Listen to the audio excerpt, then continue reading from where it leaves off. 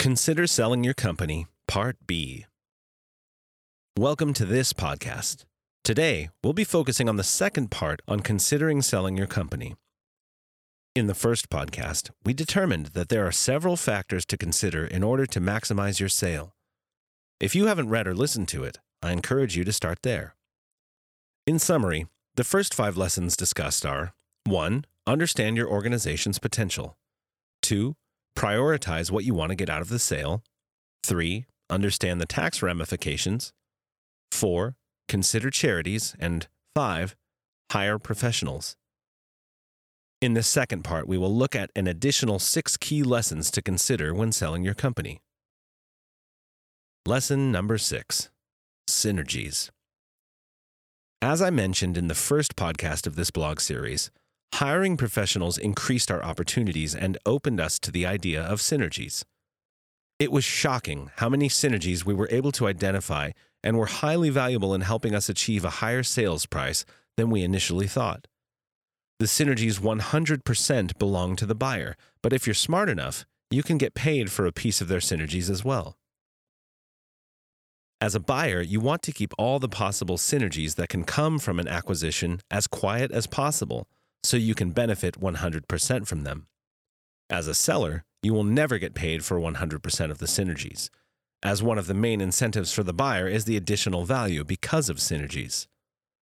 However, you want to be smart enough to know the synergies, value them, and capture them in your offering memorandum. We wanted to show the buyer we were prudent and knew the synergies and the benefits to the buyer. Synergies come in different areas that could include savings on expenses, an increased revenue stream, improved operating performance, and more. Most companies will typically sell on a multiple of earnings. The goal is to sell on a multiple of earnings at the highest multiple possible. Ideally, you don't want to sell on a multiple of trailing earnings, but on forecasted earnings if possible. Your package and marketing materials need to create as much excitement as possible. Knowing those synergies and confidently showing future revenues allowed us to sell the company for double what I thought it was worth. My revenue of the sale broke down to 25% from improved forecasting, 45% from identifying all the synergies, and 40% from achieving a high multiple of earnings. Lesson number 7. Spend time in the buyer's shoes. This is a period you want to spend a lot of time in the buyer's shoes. The better you can figure out the buyer, what makes them tick or what motivates them, the better it will be for you in the long run. Buyers generally know the benefits of acquiring your company and the positive impact the acquisition will have on the combined business. This could include identifying customers or having knowledge or insight into the industry. Try and identify these potential areas and the different ways the buyer will influence your business in a positive way.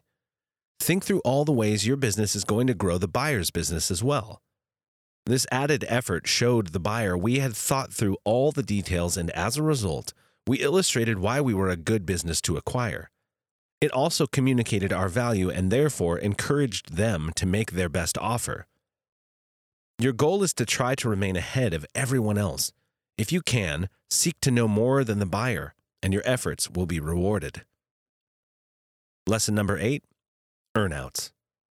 One of the things that we did to help get our price as high as possible was we structured the sale to include an earnout. An earnout is a contingent payment the buyer only receives when specific performance targets are met. It is usually much easier on a buyer for several reasons. As the seller, it demonstrates you believe the numbers you're forecasting, and you believe they are attainable. As the buyer, it also feels like a win because they only pay if you meet preset targets. Additionally, it gets them more excited about your company because they want to acquire an organization that has real growth. When I sold my business, we included a 3-year earnout into the structure of the deal, which included a payout every year if certain benchmarks were attained. This was a great strategy for us. We ended up getting paid 72% of the earnout, which was above even my expectations. The earnout made it a home run for all of us. Don't be afraid of earnouts, especially if you believe you can deliver on your forecasts. By layering in the earnout, we were able to stretch the price, and they were, practically speaking, paying based on performance. Lesson number 9. Consider how you exit. Deciding whether you stay and work in the company or exiting after the sale requires time and thoughtful strategy. If you're planning to exit, it's best to commit to being there for a period of time to assist with the transition.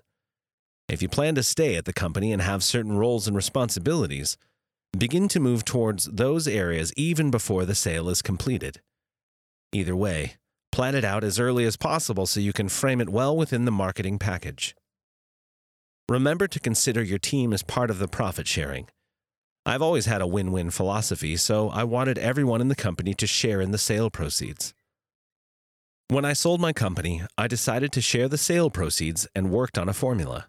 At the time, we had 70 employees, and I met with each one. It was an amazing blessing to share the proceeds with the team who helped build the company. I heard stories from team members who were able to put their children through college or put a down payment on a home. It was incredible to know my company's success was their success too. Lesson number 10, factor in stock price. Make sure you know how much impact the acquisition will have on the value and/or stock price of the buyer's company. We predicted that when the buyer announced the acquisition, their stock would go up from $12 to $18 per share. On closing, it went from $12 to $18.50 in 24 hours. The acquisition will most likely add value to the buyer. Knowing the increase in value to the company will go a long way in your negotiations. Understanding what their value is, bringing your bottom line into their bottom line, knowing what their multiple is compared to yours, and the value add you are bringing helps you further understand the opportunity, the buyer's motivation, and how far you can push on price. Lesson number 11. Cash versus stock. There are pluses and minuses to a cash deal, and you should sit down with a professional and discuss your options before selling your company. Personally, I knew I did not want to take stock in another company. I've worked for myself since I was 17 years old and did not want to be at the mercy of somebody else's stock price. My preference was cash. My partners, on the other hand, wanted stock as they believed in what we put in our marketing package and thought the buyer's stock would go up dramatically. They were right. Even though I thought the stock price was going up, I was happy with the price we negotiated. I did not want to be at risk with a company I was no longer in control of. 90 days after our sale, the commercial mortgage securitization business tanked and severely impacted the buyer's business. As a result of this severe drop, we watched their stock price drop from $18 per share down to just $6 per share. Even though I had no idea the market was going to change so drastically, it highlighted the reason I did not want to take stock. Consider these few action points from today's podcast. If you are in business and plan to sell your company, even if it's in the distant future, begin to have these conversations today. There are 3 groups of people who would be beneficial to talk to. A. Anyone who has sold a company, no matter what industry they are in.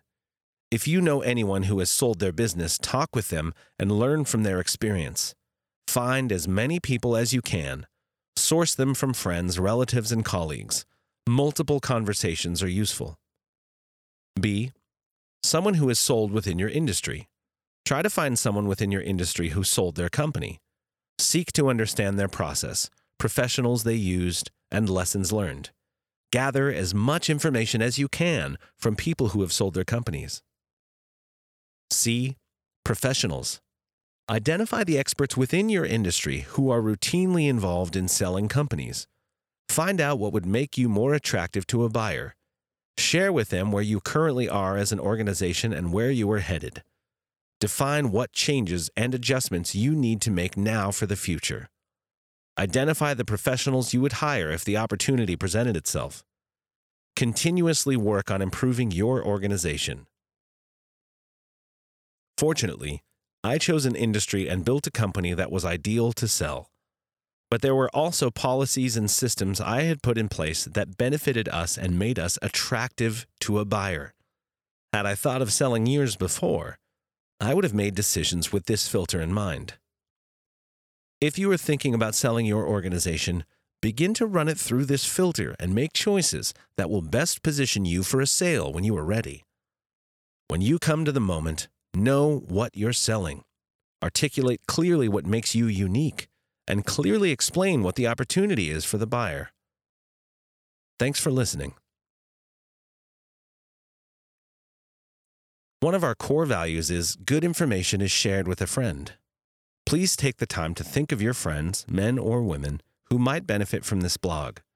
You can introduce the blog to them by sharing the post using the various sharing links, or by sharing the podcast by clicking the share link on the top left corner of the audio link. As you begin to follow my blog and pursue opportunity for growth, it is helpful to do an assessment on various topics of life. If you haven't already, I encourage you to click on the link and take the Current Life Conditions Assessment. I believe it would be helpful to take this assessment annually and revisit how you are growing in life.